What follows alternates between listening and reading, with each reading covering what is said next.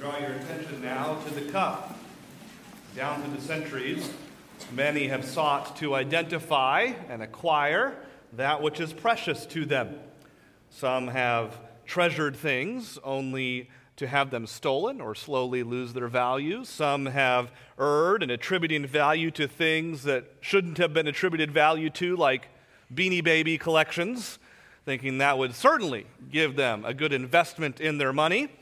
Monies have even been valued differently over time, if you think about it. I mean, look back at the Confederate money and ask how much that is worth today.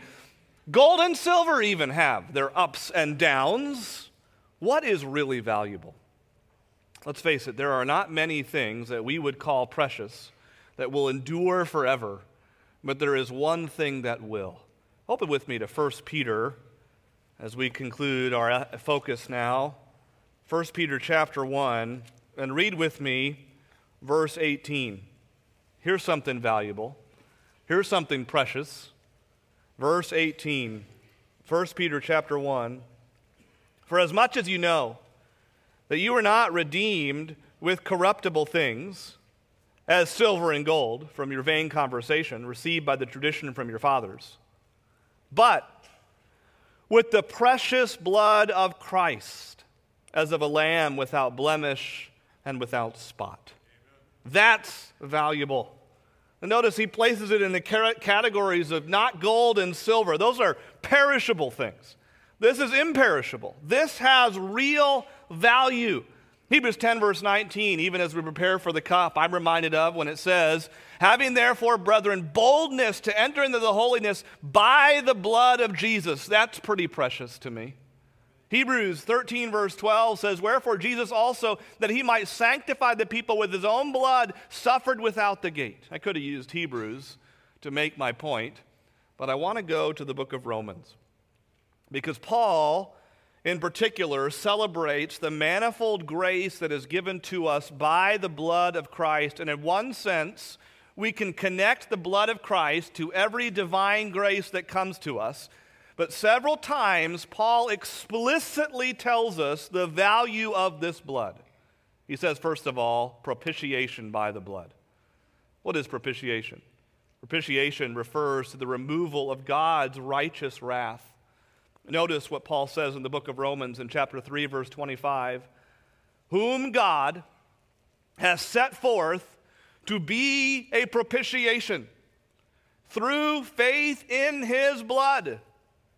Because God is just, the sins of his people are no small obstacle to God. In his kindness and grace, God has chosen to love us, but in his justice and holiness, God cannot overlook our sin. Sin is an act of cosmic treason against God. And so in his love, God satisfies his own just wrath through the triumph of mercy. People who live without the Bible all have one thing in common. They try, as they can, to turn away or assuage the wrath of their false gods. In some remote countries, they will do crazy things. Sometimes they'll walk across fire. They'll cut themselves. They'll deny themselves basic necessities. Why are they doing this? They are doing this because they are hoping that through their pain and sacrifice, somehow their false god won't be angry with them. As one preacher put it, Christianity is distinguished from paganism by representing God as appeasing his own wrath and satisfying his own justice by the forth putting of his own love and the shedding of his blood on the cross. That's propitiation by the blood. But it's also justification by the blood. This is an extension of God's full acceptance. If you're in the book of Romans, you'll see in chapter 5, verse 9, much more than being now justified by his blood, we shall be saved from the wrath through him. Justified is courtroom language. You are justified. If you could get with me in a time machine right now, and go back to 1510, we would find a man on his knees at the Scala Sancta in Rome. The Scala Sancta is the famous stairway that is said to be the stairs upon which Pilate stood when Jesus was being tried. If you were with me in that time machine in 1510, you would find a particular man crawling up the 28 stairs of the Scala Sancta on his knees.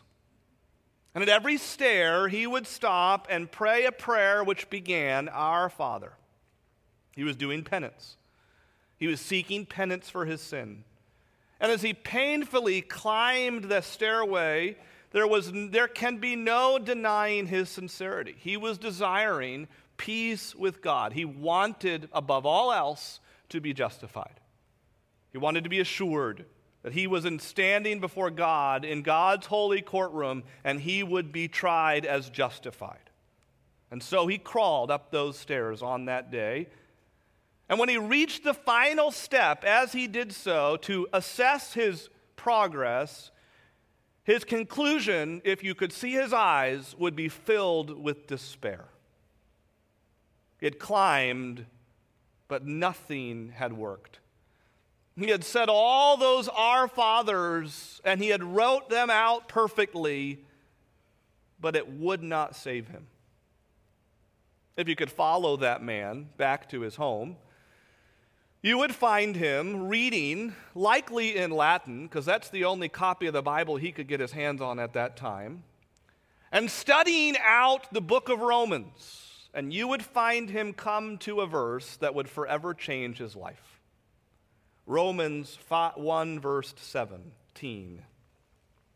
The just shall live by faith. The man on the top of the stairs in 1510 heard the Spirit of God through the Word of God, and his name is Martin Luther.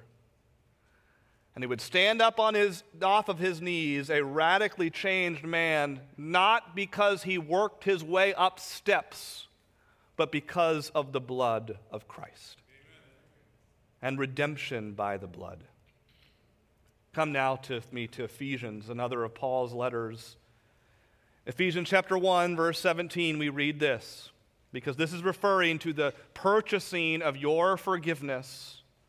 Ephesians 1, verse 17, in whom we have redemption through his blood, the forgiveness of sins, according to the riches of his grace. If you want, you can turn back with me to an Old Testament book, the book of Leviticus in chapter 25. Because in Leviticus 25, in an obscure Old Testament passage, we see God's divine plan to pay a price. Here's what it says in Leviticus 25, verse 47. It says this, if a sojourner or a stranger wax rich by thee, and thy brother that dwelleth by him wax poor, and sell himself unto the stranger or sojourner by thee, or to the stock of the stranger's family, after that he is sold, he may be redeemed again. One of his brethren may redeem him. So in the Old Testament economy, you could become so impoverished that you knew you could never work your way out of it. You were just stuck. And so rather than dealing with a pauper's prison, you might sell yourself as a slave to someone else, if you can even imagine it. Basically, rather than putting a lien against your home, you're putting a lien against yourself. And the Word of God leaves, however, in those tragic situations, a place for redemption. You can be bought out of that. Here's what it says in Leviticus 25, verse 48. After that he is sold, he may be redeemed again. One of his brethren may redeem him, either his uncle or his uncle's sons or so on. And Leviticus 25 is introducing to us an Old Testament law regarding the buying and selling of slaves, actually. These people who willingly, because they had gotten into debt, put themselves in this horrible situation, but a family member can purchase their freedom. And that family member was given a name. The name was Goel, a kinsman redeemer. And Leviticus is teaching that it is possible for a kinsman redeemer to be purchasing someone out of the slave market of sin. A kinsman redeemer. Can you think of another Old Testament picture at this point that comes to your mind? Any kinsmen, redeemers that come to mind that buy up this terrible situation? Anybody thinking of anybody right now? Ruth. It comes from the Old Testament book of Ruth, right? In the case of Naomi, because of her husband Elimelech and her 2 sons dying, because all the male members of the family died, she lost all the houses and all the lands and all the possessions that she had. And her daughter-in-law Ruth was forced to go around into the fields, remember? And Ruth and Naomi go and they find a man named Boaz because he was one of their kinfolk. He was part of their family, and he had a legal right. He could do this. Because of Leviticus 25, he could be the Goel. He could purchase the right to take them out of poverty into prosperity. In the Old Testament, there were 4 conditions that he had to meet if he was going to be a Goel. He had to be a kinsman. He had to be a blood relative. He had to be acceptable to all the parties involved. Everybody had to agree to the terms. Remember, Boaz goes around and makes sure. He had to be able to pay the price. In other words, he can't himself say, well, I'll go into debt to take their debt. He had to pay the price. He had to pay it in full. And fourthly, he had to be willing. Friend, even so, you are a slave because of your sins. You are a slave to sin. But 2 Corinthians 8 verse 9 says, though he was rich, yet for our sake he became poor. John 1 verse 14 says, the Word was made flesh and dwelt among us. Let me ask you, was he acceptable? Yes, he was acceptable. He was the God-man, acceptable to both God and man. Let me ask you, was he able? Oh, he was totally able, friend. To any who come to this blood-giving truth, they can receive salvation. Oh, he is able. Was he willing? Just look to the cross and you'll find an answer. And so the Lord Jesus Christ perfectly fulfilled an Old Testament illustration of redemption. Through his blood, he is the Goel. He is the Redeemer. And following the trail of blood, if you will, in Paul's letters, we begin to see an ocean of grace. That is reminded to me in the familiar chorus, there is power, wonder-working power in the precious blood of the Lamb. Friend, if the bread symbolizes the sacrifice of Christ, and it does, the cup also signifies that Christ's blood is the payment for all who come to believe. Friend, when we take this cup, we are remembering something. Jesus Christ is the Savior of sinners. He propitiates, redeems, and justifies those who come to him. At this time, I think it'd be wise for us to remember our present condition. If you are saved, would you pause and reflect well as you take in this next element? Say, God, thank you for saving my soul. If as you take this, you know of some that you have been praying for maybe years, say, God, would you continue to allow me to be an instrument in my Redeemer's hands to lead them to Christ? God, would you take this time to reflect well and remember me? Our deacons are again moving, and they will again pass out the elements, this time the cup. And remember the Christ who died for all. Yes, his body was broken, but yes, also his blood was spilt. Even as they prepared themselves to distribute the elements, may we pray for the cup. Lord, we thank you so much for the opportunity now it is to take time and to distribute what it is we